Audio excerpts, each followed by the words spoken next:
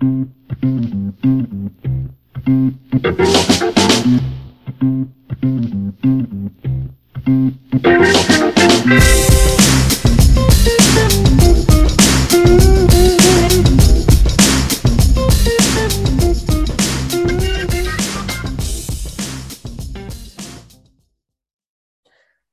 and thank you for tuning in to listen to our next episode on our podcast, iBuzz, produced by Animal Concepts.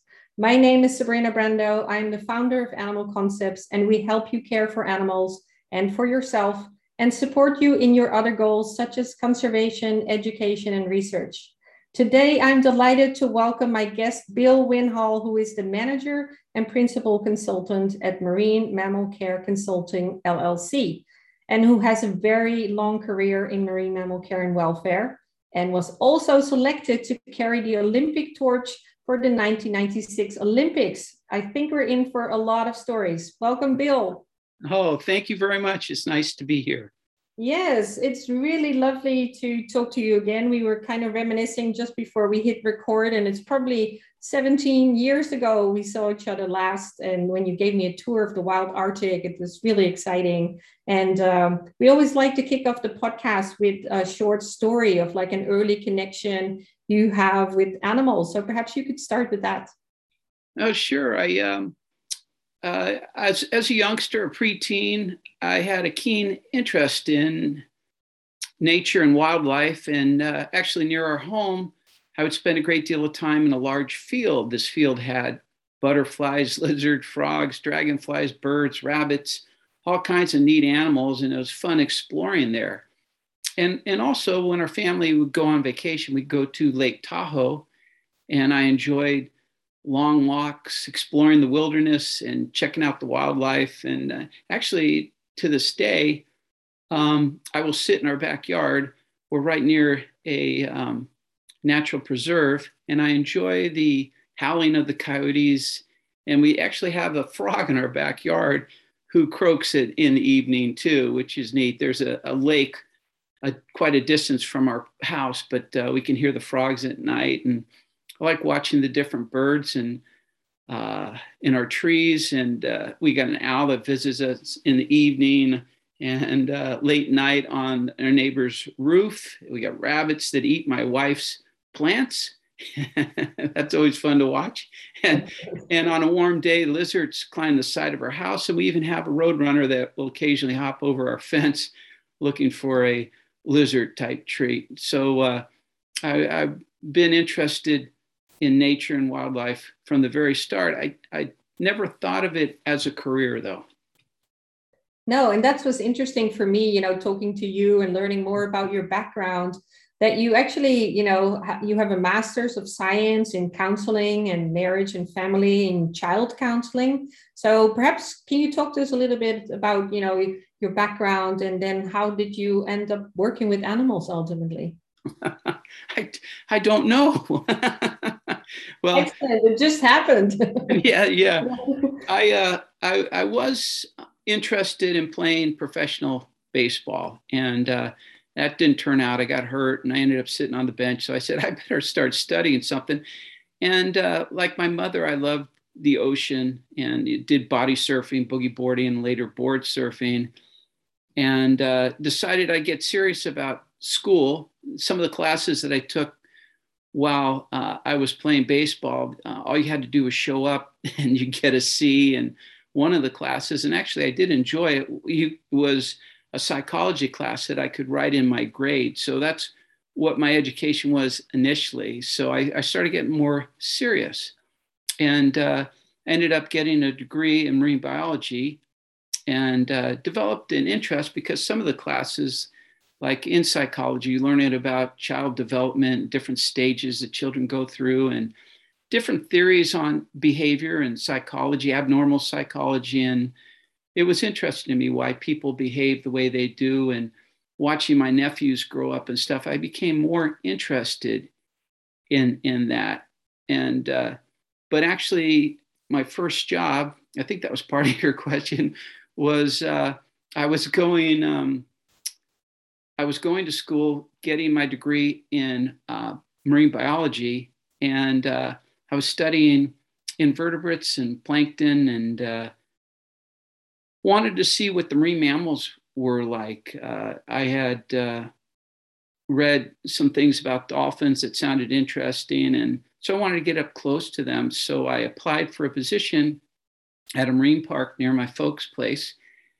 And there was no opening in the marine department, but I took a job as a tour boat operator, giving tours of the Africa part of Marine World Africa USA, where I could get in the park and actually interact with some of the marine mammals. They had a dolphin petting pool and a sea lion feeder pool.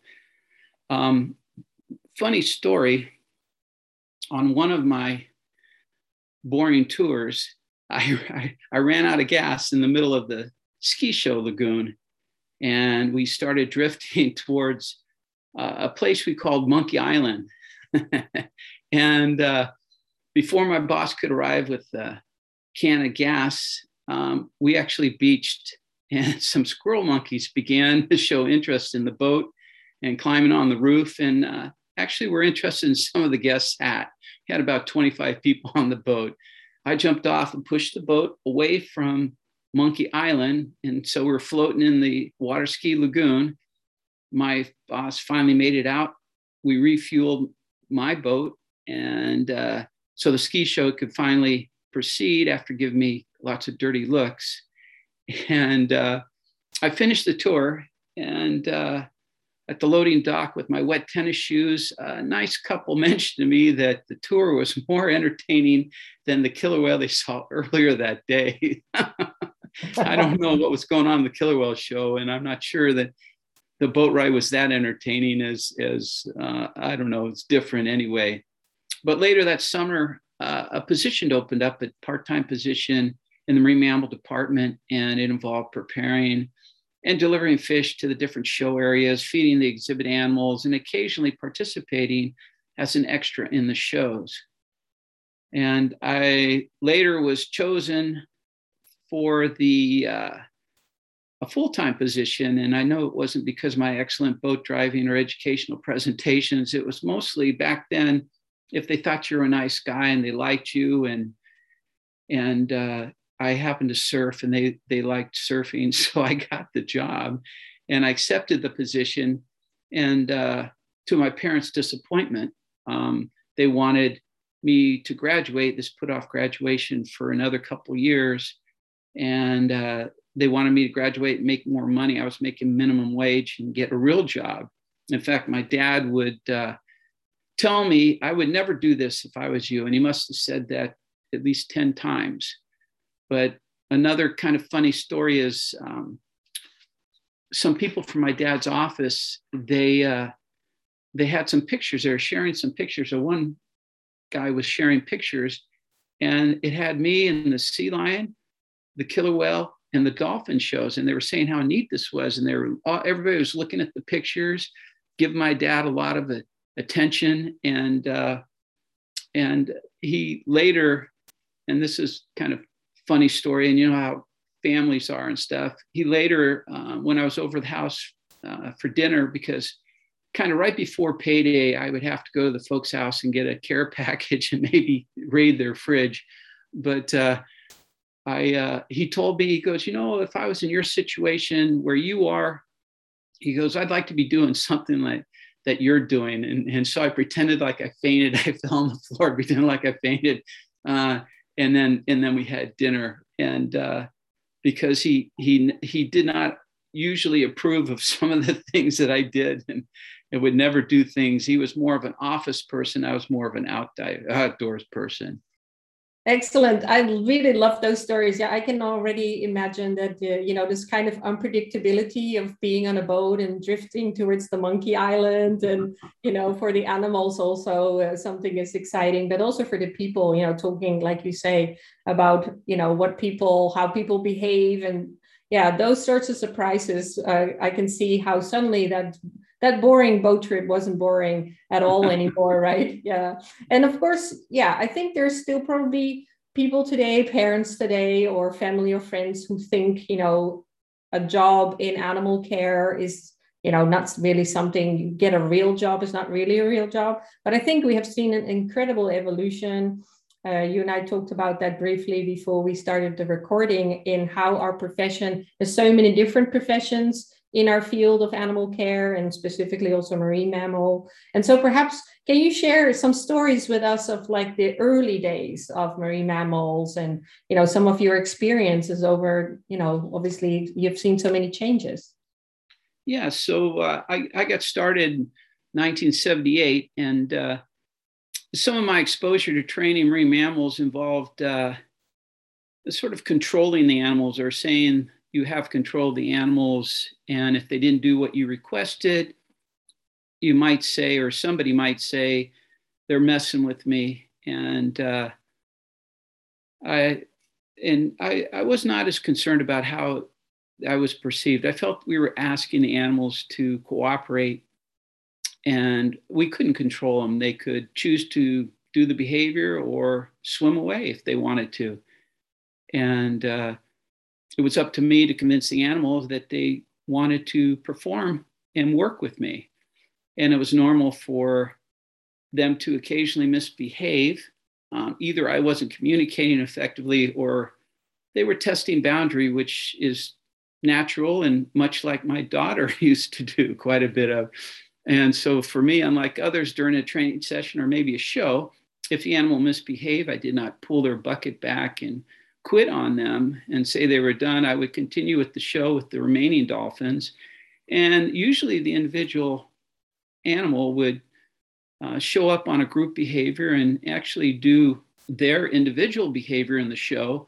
And I would minimize the reinforcement at first. And then as they continued to be included and cooperate, I treated it like normal. And we ended up having a better show for the people. And I think the animals knew that. And so for one of the other trainers, once they pulled the bucket back, the animal did not come back and interfered with the show. And another thing that we did that I didn't see a lot of people doing back then, I'm sure at other places they did, but before and after the training sessions, we would stick around and rub the animals down and play with them and even swim with them. And they could choose to interact with us or not, giving them control or the power. And most of the time they would interact with us. And I was hopefully showing the animals that we weren't there just to make them perform and do shows. We were more than someone who tells them what to do and withholds food or whatever with them. So I felt that helped my relationship with some of the animals. Yes, absolutely, because it is, you know, a collaboration in the sense of, you know, working together. If they don't want to do it, they can swim away. And you know, and I think today we talk a lot about, you know, sometimes people say, oh, the animals are not behaving, right? Or they're like misbehaving. And I'm like, well, they are behaving, but not the way we want to. So, okay, you know, and that's okay too, right? If it's a dialogue and it's working together, then if I ask you, are you, you know, interested to do this behavior? Can you do it? And they don't want to do it. It's a good answer too, right? So it's an interesting sort of dialogue that, like you say, how do we change their mind, or how do we provide other options? And yeah, some of the examples that you gave, and then, you know, they can just join whenever they want. So it's becomes this sort of, and you've been really part over the last, you know, more than 40 years in seeing changes in how we interact with animals, and definitely also this whole part of, it's not all about food. You know, food is actually, the animals are going to get their food anyway. You know, there's so much more to our relationship with animals than food. Food is just one thing. So perhaps can you tell us a little bit about, you know, stories or interactions with animals that you had, perhaps other species, in the different behaviors that you've trained or things like that? I'm thinking of a wonderful animal. He was a pilot whale. His name was Coco, and he was an unusual pilot whale. I mean, he was super. He learned quickly, and he cooperated, and he interacted with us quite a bit when we go in the water and swim with him.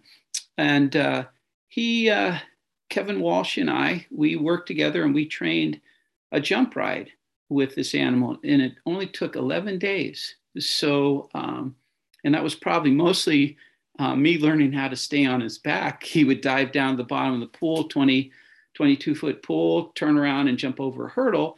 and I had to hang on and stuff. But I never remember him refusing to do that behavior. And I thought that was weird. There must be something about it that he likes, because I'm not sure I would enjoy somebody being on my back as much and doing that behavior. I would once in a while say, I don't feel like doing it. Sometimes we'd have 7 shows. And a funny part of that is I go into the lunch area after doing like 3 shows, be lunchtime, and I'm sitting down thinking I was real cool. I'm a trainer. I do this jump ride, and the dolphins, I work with the dolphins and stuff, trying to impress people, I think.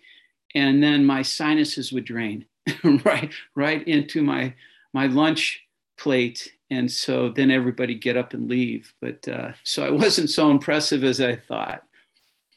A cool story too was about an older dolphin that I worked with, and she eventually lost her eyesight. She used to do part of our show, it was an Olympic themed show, and she would do a high jump to a baton, as well as a long jump over 2 hurdles. Well, she couldn't jump and grab the baton anymore, and she ran into the hurdles because her vision was so bad.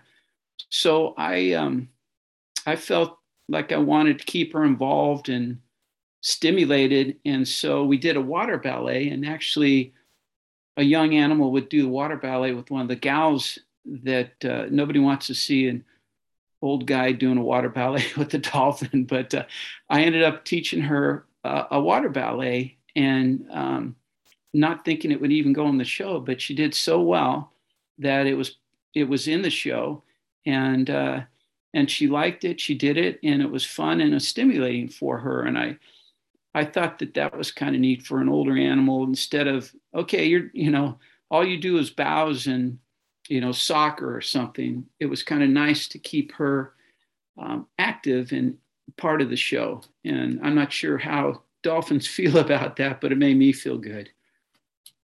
Well, I think, it's a super important point you're making there, that obviously as animals, we have become very, very good at caring for animals. A lot of animals grow very old in our care. And how do we then, provide different sorts of stimulation and also adapt the training to, perhaps changes in sensory perceptions like you just talked about. And also, obviously, she keeps doing it and she was clearly interested. So I'm really glad to hear those sorts of examples, because indeed, like you say, sometimes we make their world even smaller, but it's actually like, in what way can we keep their world big and different? And perhaps, by finding other ways of getting them involved and keeping them involved. So I really appreciate you giving that example. And the other thing I think is important, that, you've been in the field for a long time, and now we're listening to stories of then historical perspectives also in what, we would be doing with animals, whether it was surfing or diving and being on their backs, to changing also to different sorts of behaviors that we've also heard changes from the word show into presentation and interactions, right? You have been all through all those processes. So perhaps can you talk to us a little bit about what sort of changes you have seen in, the way that presentations evolved over time, and maybe even examples of behaviors you used to do that you wouldn't do anymore today? Sure. One of the interesting things that you just brought up too was dealing with older animals. I do inspections and welfare audits, and I do look for making it easy for the animal to get out of the water. Let's say an older walrus and stuff, you want to make it so that an animal's not going to have to jump up and out of the water as they're older. So that's always something we remind people, especially if they redo an exhibit as well, to deal with that. Yes, we've changed. We had dolphins that do tail walk and a ball balance on their nose, and we don't really do that anymore. And I know that they aren't doing some of the rides, like we wouldn't be doing that pilot whale ride that the jump ride that the pilot whale seem to enjoy now. And the stories that we give more education information. And I know, as I've worked in this business, I've tried to emphasize education, conservation, and research. So anytime like at the Wild Arctic, you came there and visited one time. Ann Bowles from Hubs would be doing some research. And if she wanted to use any of the animals over there, we would train whatever it was that she needs. Like we had a hearing study with our polar bears um, to see what effect sounds have on denning mothers, because U.S. Fish and Wildlife don't like you doing those ice roads that take you out to an oil platform to be less than a mile away from the bear den. So we were, and there was a lot, at that time, there was more and more activity happening in the Arctic. So they wanted to see the different sounds that would affect the females to get a better picture of what they might need to do there. And so we did do studies with the two females. And then an interesting story is the male, we had two females and a male. The male would be at the back door trying to check out and see and sniff under the door, which there wasn't much room for him to see or sniff, but he seemed very interested, or at least that was our perception. So we included him in the study too, even though they didn't need or necessarily want that information. We got it anyway, and they were very pleased. He did very well.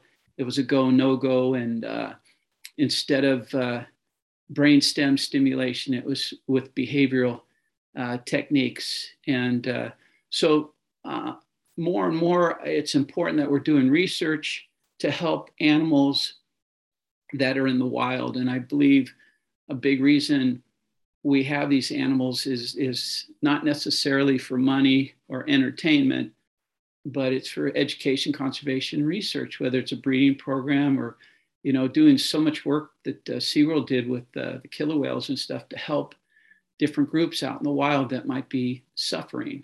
And and we tried to educate people too. And I just remember at Marine World Africa USA, when I was there in '78, one family from the Midwest said, "Hey, we don't see any tracks. How are the killer whales doing the behaviors like they were machines? We don't see the tracks." And so it's important to let the people know how special these animals are and different things about them. They become more interested in the animals and the environment, and they'll do more. And there have been studies where we have helped and changed people's behavior. And I believe that's the case. So a lot more about education. We talk about research, and we talk about biology, and trying to get people more into that than, so-and-so goes to college or spooky kooky castle or something, which I don't think is bad, but I think it's better having educating the people and giving them a realistic picture of these animals. Yes, absolutely. And I love how you talk about, we are in the process of editing a book on caring for elderly animals. Like we already spoke about how we get so good at caring for animals in human care that we really have to think about, what do the environments of these older animals need to look like? And we're going to hear more about you and your role in zoo and aquarium inspections later. But yeah, what a great point, like how, entries and exits and those and keeping animals involved in that. And then the other aspects, which I really think is important that you're bringing up, whether it was, the dive that you were doing together with the pilot whale or with the polar bears, this whole thing about getting the animals involved and looking at what they are enjoying versus what we think they should be doing or shouldn't be doing, or what they enjoy or not enjoy. And that's such an important point, right? Because even it's an interesting part where sometimes as trainers, we train different behaviors to keep the animals occupied and interested. But we maybe do those behaviors only in the back. So they're not visible for the public because we don't necessarily want to send certain messages or, give certain ideas. But because we want to keep the animals active and busy with all kinds of things, we train them things that they seem to really enjoy, even though they're not natural. And so I think you're making a really important point, is that Obviously, doing hearing studies for polar bears is not something they would do in nature, or the diving. But it doesn't mean that if you are engaging in different behaviors, even if they're unnatural, that they cannot be very enriching and good for well-being. So I'm really glad you're bringing that up. And of course, today, really paying attention to how our animals portrayed in any of the programs that we do.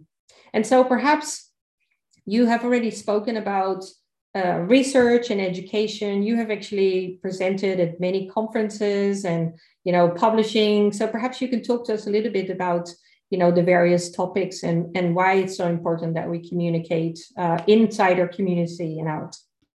Okay, I would love to. I'd like to hit on one of the things you just talked about too, that I worked at contract shows where we provide the sea lion and dolphins at the Six Flags Park or whatever, Marriott's Great America, wherever.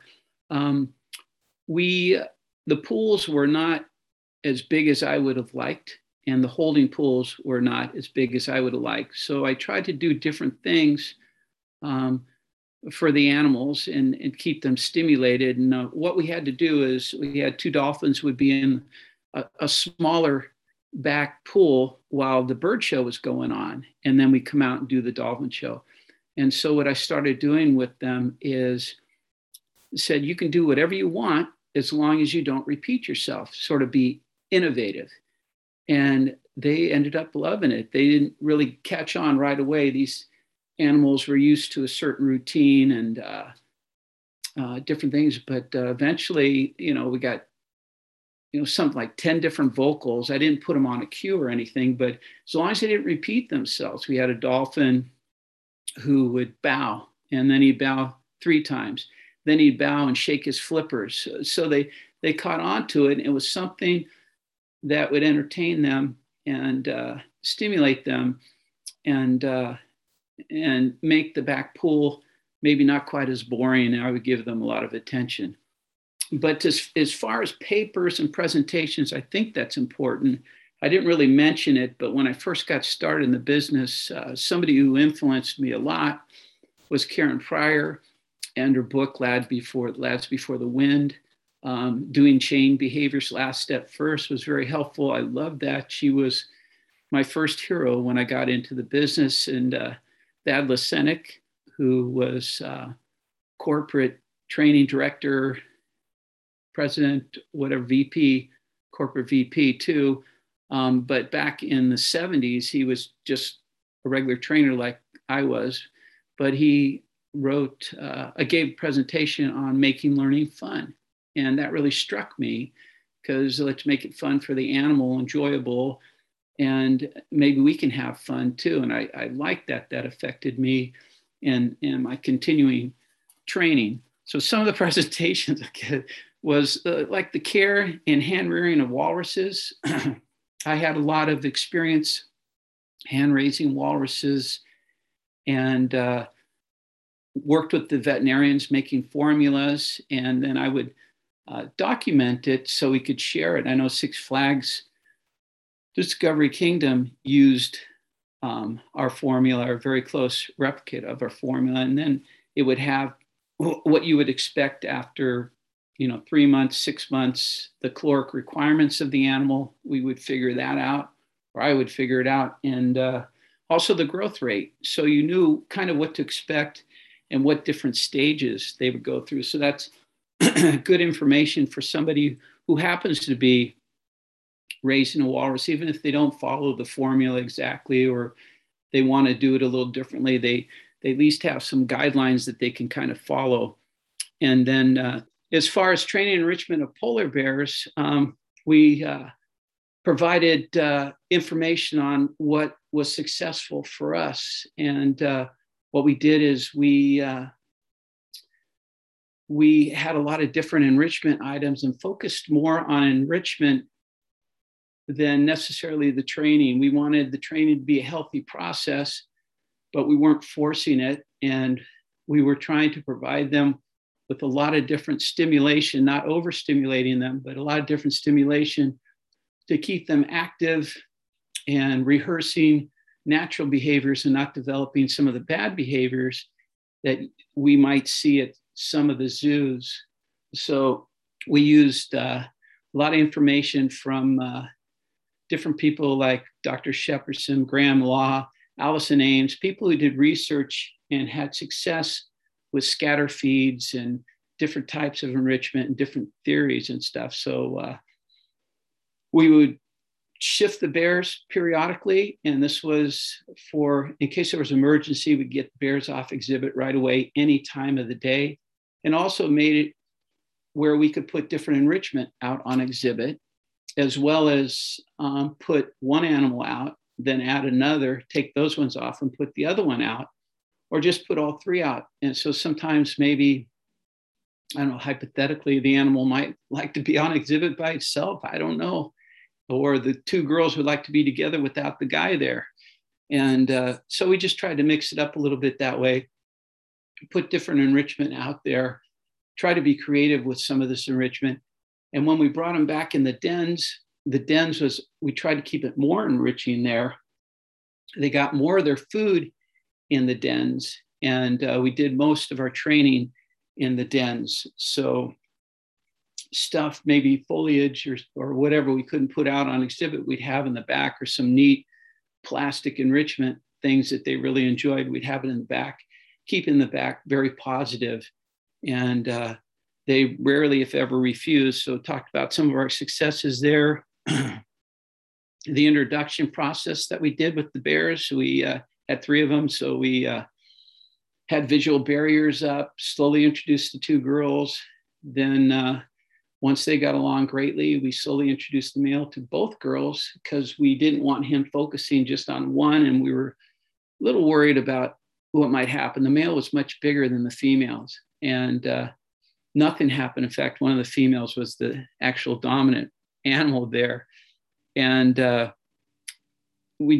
did enrichment of marine mammals and rescue and rehabilitation of pinnipeds, neonatal care of pinnipeds, neonatal care of common dolphin, gray whale, the stranded marine mammals. You know, the caloric requirements for gray whale are quite different than a commerson dolphin. So we included that information. The formula that we used was basic cetacean formula, but it might be a little different for a commerson than a gray whale. And gave talk at a stranded marine mammal rescue and care meeting, and did a talk on managing a team of animal care specialists. I tend to be a servant leader, and had a cross-functional, meaning everybody did everything. They had areas that were their primary areas, but everybody took care of all the animals, whether it was polar bear, an Arctic fox, or a seal or a beluga. And it was a multidisciplinary team, meaning we had bird, aquarists, trainers, animal care, and tried to treat it like a self-managed or self-directed team, because a lot of these people had a lot of experience and didn't necessarily need me to tell them what to do, and we were able to empower them, and they were pretty successful. So those are some of the papers that I've given. That sounds great. I think especially, you know, I know like from talking to you and following your work over the years that, you know, together with many others, you have contributed to so many different documents, including, you know, the polar bear best practice guidelines.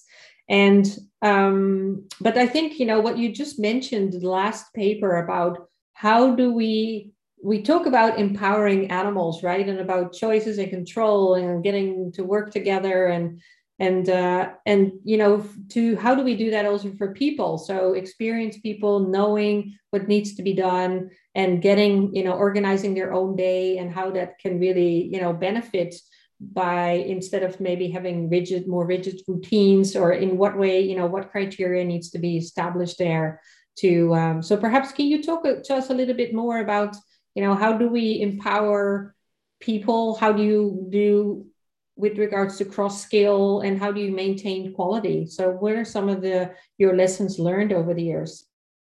Yeah, so a little bit off the subject is when I would interview, we'd have an opening at the Wild Arctic. We'd have 30 people apply for it. And we would have to select one. And in many cases, there would be at least 5, if not 10 people who were qualified and would do a good job. I would look at 3 things: and experience, education, and people skills. And for me, it's easier to train somebody to force feed an elephant seal or make the dolphin jump or whatever it is than to teach people how to get along. And so some of the people I would interview would be upset because they had more experience than this other person, but the other person presented themselves to be a better fit and have a little better people skills. So sometimes the person who had less experience and less education might get the job. So the thing that I was lucky is the people who were on my team had a lot of experience. And so taking care of the fish that would go into the polar bear pool, the aquarist would primarily be in charge of that, but he'd teach the other people how to do that particular thing. And the trainers tended to focus more on training, but I also wanted to hear what the aquarist had or was thinking about what we wanted to do as far as enrichment or training with the bears. So I tried to keep everybody involved and go with some of their strengths. And I would oversee, but I wouldn't micromanage. So one of the situations, the beluga team could not get Ruby, an interesting beluga whale that we got from the Navy on loan, couldn't get her to gate, so I let them work on that for longer than probably other people would. But the important thing was they were working together as a team. They were talking, and it was making them more cohesive as a team. So it was important in that way. And I knew Ruby would eventually gate, but I wanted them, as long as they were communicating, working together, and felt they were making progress, I was fine with it. So I would oversee it. The other thing that helped us is we had guidelines that we followed. We had your morning procedures, your closing procedures, your harbor seal area, beluga seal area, your responsibilities were written out and documented. And so they were there for you to follow, and you knew what to do in those areas. And with the polar bear, the same thing. And we did safety training, we did shotgun training, getting off the subject a little bit, and we would do rehearsals. We'd sit down and talk about what if somebody got in with the bear, what if a bear got out? We'd be with security and park ops, and then we'd do an announced response, and then we do an unannounced response, so a surprise response, and then we debrief after each one of those things. So we had things documented, and I would help. A couple of the gals were training 2 different beluga whales to come up on the scale, and I watched them. And as long as they may not do it the way I would do it, but as long as they had a healthy relationship and the process was a positive one, I let them go at it. And eventually they got a little frustrated. They weren't making enough progress. Then I would show them and tell them, I don't think you're reinforcing the right part of this behavior. I think you want the animal to stop. You're bringing him all the way up, and then he's just sliding all the way back. And we work together, and I go, you have to be more patient with this particular whale. She has that type of behavior. You're going to have to wait her out, but eventually she'll come up, and as long as you make progress. And so I was able to help in those ways and provide guidance with the bears, working the bears too. We don't want to frustrate them. We don't want them getting bad behavior. So I think communication was the key. We had meetings twice a week, and open. I tried to be open anyway, and we could talk about anything people wanted to. And so you oversee it, but you don't micromanage it, and everybody communicates, and they know their main area and their secondary area. And we learned from each other. And I did not see, it's always easier, Sabrina, if you and I did everything, that would be easier. And I'm sure the results would be fine, but we can't do that. So we have to rely on good people making good decisions with our cooperation or encouragement and collaboration in order to reach that final product. We took a walrus to the Jay Leno show, and we were getting a lot of heat because somebody wanted us to take this walrus there earlier. And I said, she's not ready. We were taking her to different places in the park, so she'd be in unfamiliar territory and listen to us. She'd spend more and more time in the transport unit. We worked very hard to get her prepared for that, but she was not ready. And I ended up hearing from Brad Andrews. You want to know why I wouldn't let this animal go on Jay Leno? And I told him, and I guess he was kind of okay with it.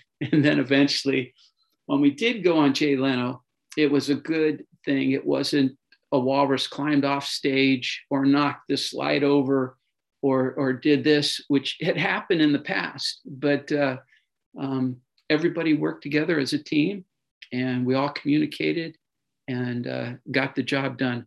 I hope that answered that question. Don't get me talking.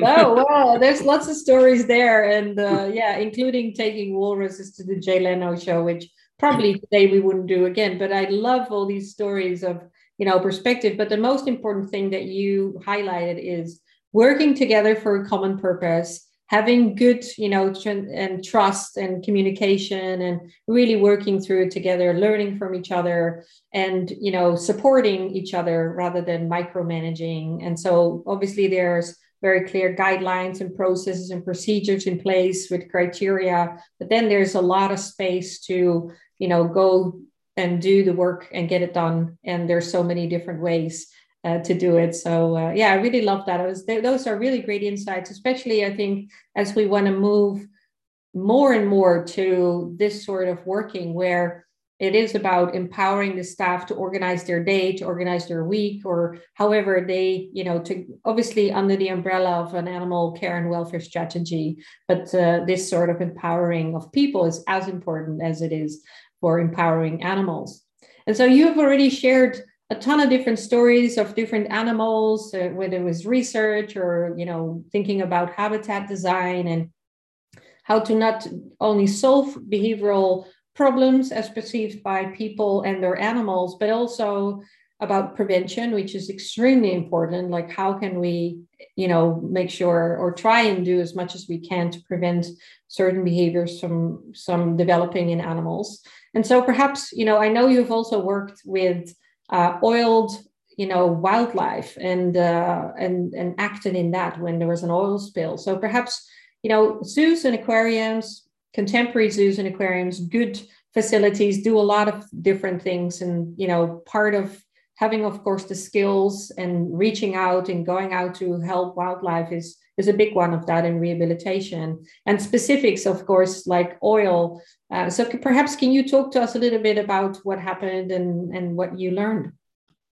Yes, I'd like to go back and just what we were talking about. I thought it was very important, not necessarily the end product, the behavior, but a healthy process with the bears, with the dolphins, and whatever we were working with. I worked at SeaWorld. We rescued a lot of animals, and I was very much interested, as you know, in neonatal care. And we did get a lot of young animals.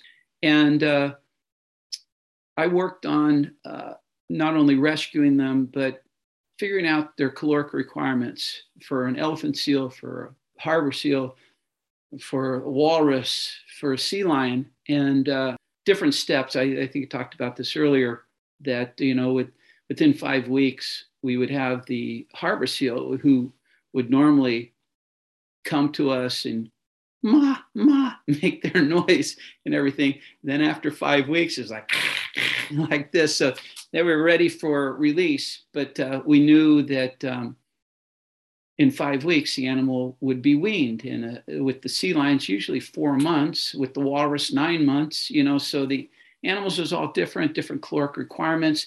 And so when we rescue animals, we would have different procedures that we would follow per the vets, and we'd rehydrate them, and we get them started on formula, simple formula at first, and then add fish and sometimes heavy whipping cream and oil to increase the caloric concentration. And so I figure out their caloric requirements, figure out how much weight approximately they should gain, and get a good idea of that. And I enjoyed putting those formulas and putting those guidelines together. And you talked earlier, they are guidelines, means there's flexibility. And I would share walrus guidelines with people, and they would do it a little differently. And then I would learn from them and maybe change our guidelines a little bit from what they learned. So I did enjoy that. And in 2015, we were involved in the Santa Barbara oil spill, rescuing animals. I rescued a few elephant seals, started the initial cleaning. I was one of the persons that was certified to drive an oiled animal from Santa Barbara to SeaWorld, where they could get a full-blown cleaning and rehabilitation. And we worked with the Oiled Wildlife Care Network through Davis, and they trained us and retrained us and helped us quite a bit with that. Mostly I was rescuing and doing the initial cleaning. And one of the interesting rescues that I was involved with was Barnes Lake, Alaska. 9 killer whales were spending way too much time in Barnes Lake. Barnes Lake was connected to the ocean or the bay and through a narrow channel. I don't know, maybe 20 feet across. And then the tide would go up and down by at least 10 feet. So it'd either be a waterfall or an opening. And there was a baby with the group, and the group was not swimming out. I think they came in chasing fish, salmon, or whatever it was, and they depleted the fish there. So there was concern, and the salinity was very low.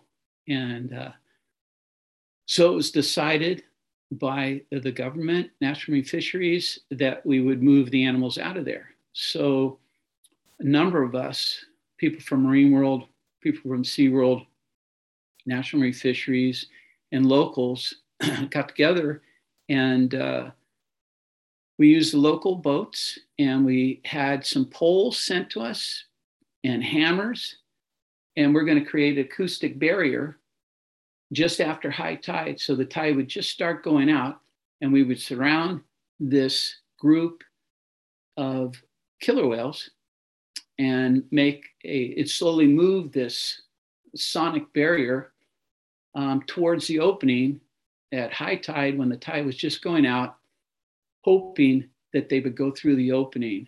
And we lost sight of them a few times, but we seemed to kept them all together. And it was really nice. They finally went through the opening, and we saw them bowing, taking off and everything. It was really a nice feeling, because sometimes you try to do everything right, and sometimes the result is not always good. But we did notice that there were 7 whales. We knew one had died because we saw it on the beach, but there might be one more whale that we didn't get. But apparently that whale had passed away too. But so those have been neat stories. And Alaska's Sea Life Center rescuing walruses that we would eventually hand raise with their assistance, and also beluga whale. There's a beluga whale calf beached herself in Bristol Bay that Alaska Sea Life Center was taking care of, and some of us went out there and helped them with that. And you end up working 7 days a week. I can't remember. We had 4 a.m. till 8 a.m. shift or something like that. It was an 8-hour shift actually, but maybe it was 1 a.m. till 8. But you do that because the stuff we learned from stranded animals and the oiled animals too helps us. with not only our animals, but other animals out in the wild. And some of the research that we were talking about that we do at these different parks and stuff only helps the animals out in the wild. But I think I covered that. Probably talked too much. No, it's great. There's just so many stories, right? There's way too much for one podcast, and we could have a whole podcast just talking about, yes, training animals to participate in research that helps animals in the wild, but also helps animals, in human care. And what have we learned from stranded animals that help care for animals in human care? And yeah, there's just so many things there. And as we are almost, coming to the end of this podcast, I would love to hear a little bit more from you. You briefly mentioned, your work as an accreditation inspector. So what, for people who haven't heard, but what are accreditations about and why are they important, and what are some of the things that you look at from an animal perspective? Yeah, I started out as a facility inspector for the Alliance of Marine Mammal Parks and Aquarium, and it's a group who tries to come up with best practices. And it's a good idea because you don't want USDA or somebody coming in and telling you what to do. So you want to manage the group yourself. I think there were at least 25 different parks and aquariums as part of it. So every 5 years, we go out and inspect different individuals, go out and inspect all these different parks and come back and present a paper to the board and review what they were doing. And it was a great opportunity to learn from all these different parks, all these different people, as well as help each other. We weren't there to punish or anything like that, but we were there to help each other, make sure that we're doing best practices, and maybe we have some things that might help them, and maybe they'll present some things to us that we can share with the board. And that I did that for 10 years, and I was the chair of the accreditation committee too. So I oversaw like 60 inspections, and what we were looking at is the training and enrichment programs, water quality, spatial, facility design, food quality and preparation, watch the animal behavior, and the medical program and the welfare program. A lot of these facilities now are very good about having a welfare program too, where somebody can have a concern or have a question having to do with animal welfare, and you address it, they address it, which we didn't always have. And also consult for American Humane and do welfare audits as well. And you learn a lot from different places and people. And I remember the first time I went to Mexico, I was thinking, okay, I don't expect it to be like the United States because I'm a stuck-up gringo. But I went there, and I was so impressed with how clean it was, the training, the enrichment, and their social involvement. I was totally knocked over by that. And you learn so much. And I did do some volunteer work, advisory council for Polar Bear International, and I learned from going out there in the wild and seeing the change in the climate there and the effects it had on the ice and the environment and the polar bears. And you learn quite a bit from some of the folks there, Ian Sterling, Stephen Anstrup, all those guys. So those are important, and learn quite a bit. And everybody is always, all these different parks are always excited to get the information and for you to share the information. Sometimes you can't see the forest for the trees, and it's important as an inspector to establish a relationship with this park and these people so they're comfortable, and everybody knows that it's not a negative thing, it's a positive thing. Yeah, it's about continuous learning all the time, right? We are reviewing as professionals what we do in our own facility, and we do that together with others from other facilities so that we can continue to bring in the science, bring in other practices so that we can continue to grow and really give the animals the best care.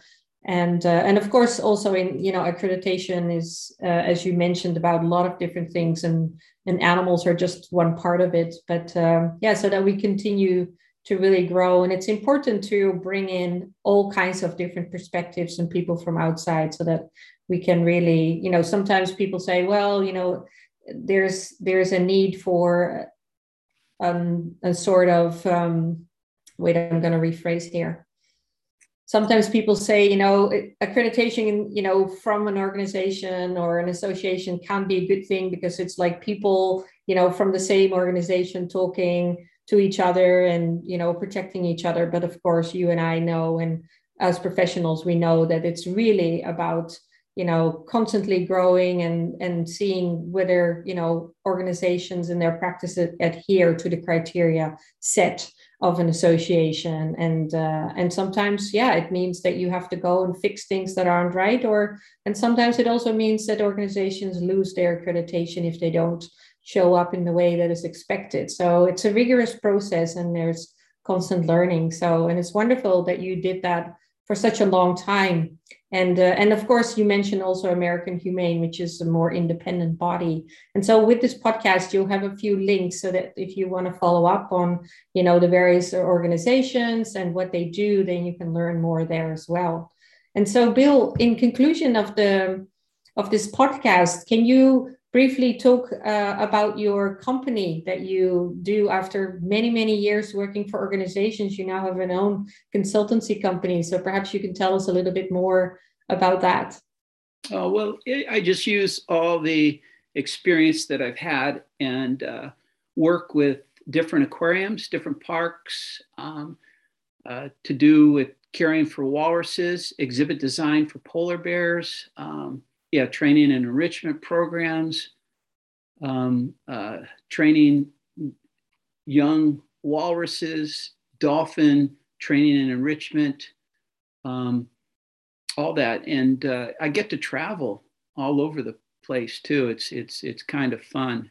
So, I mean, it's just, I just do what I used to do, but do it less frequently. I was going to talk about, you mentioned something, and I hope this is okay. You mentioned something about experiences with different animals and stuff. And I have too many down here, but I just wanted to end on one. There was a young dolphin who worked very well, learned quickly, and she was born at the park and just was a real blast and a fast learner. And so, like I said, after the show or training session, we go in the water with the animals and they could do whatever they want. This one dolphin, Misty was her name, would let you rub her down and you play with her. And I started trying to pick her up, just barely getting her out of the water and then dropping her. And she loved that. So she'd swim all the way around me, sit in front of me again for me to do it again. It was just like a kid, again. So I'd pick her up and she was heavy and I'd drop her. She was 4 years old. And I would drop her, barely taking her out of the water, drop her, and she'd swim around right in front of me again and again and wouldn't stop. And I had a lot of those because you had mentioned that, Sabrina, different situations with like the walrus pup that came from Alaska Sea Life Center that had lice and wanted to climb all over you. And if you left, to warm the formula, it would make a lot of noise. And then when you came back, make a big fuss and want to climb all over you, really gregarious. There's a lot of neat stories about being in this business that was richly rewarding for me and a lot of other folks. Yeah, absolutely. And you and I share that, even though I have done a lot less of that. But when I was working at the Harderwijk Dolphinarium, we raised two young walruses. So yeah, they always had to like be in contact with you. If you would shuffle to the side, they would shuffle because they had to have some point of contact with you, or climb all over you, which is okay if they're like 40 kilos, but not when they're 90 and so on. Yeah. So, and feeding them, and, their whole faces would be full of formula. And yeah, it's really great, all these various stories. And I'm sure you could fill a podcast, just of animal stories. And we'd love, for you to share in closing, perhaps another story, a favorite memory, or any of that you want to conclude this podcast, Bill. Oh, well, there's so many, and they're great, whether it's JJ, the gray whale, or Pearl, the dolphin baby that we had to hand raise, and the experience with her was great. I'm thinking of Zap, a sea lion, young sea lion that I worked with, and we would walk them from the dolphin show, because they stayed in the back of the dolphin show area. Their pens were there, to the sea lion area, and then they had another pen there that we put them in for a short amount of time before the show. And this Zap did not like this pen at all. He didn't want to have anything to do with it. And he was a neat animal, and a lot of fun. I used to swim with him and run around. We'd do chase and things like that.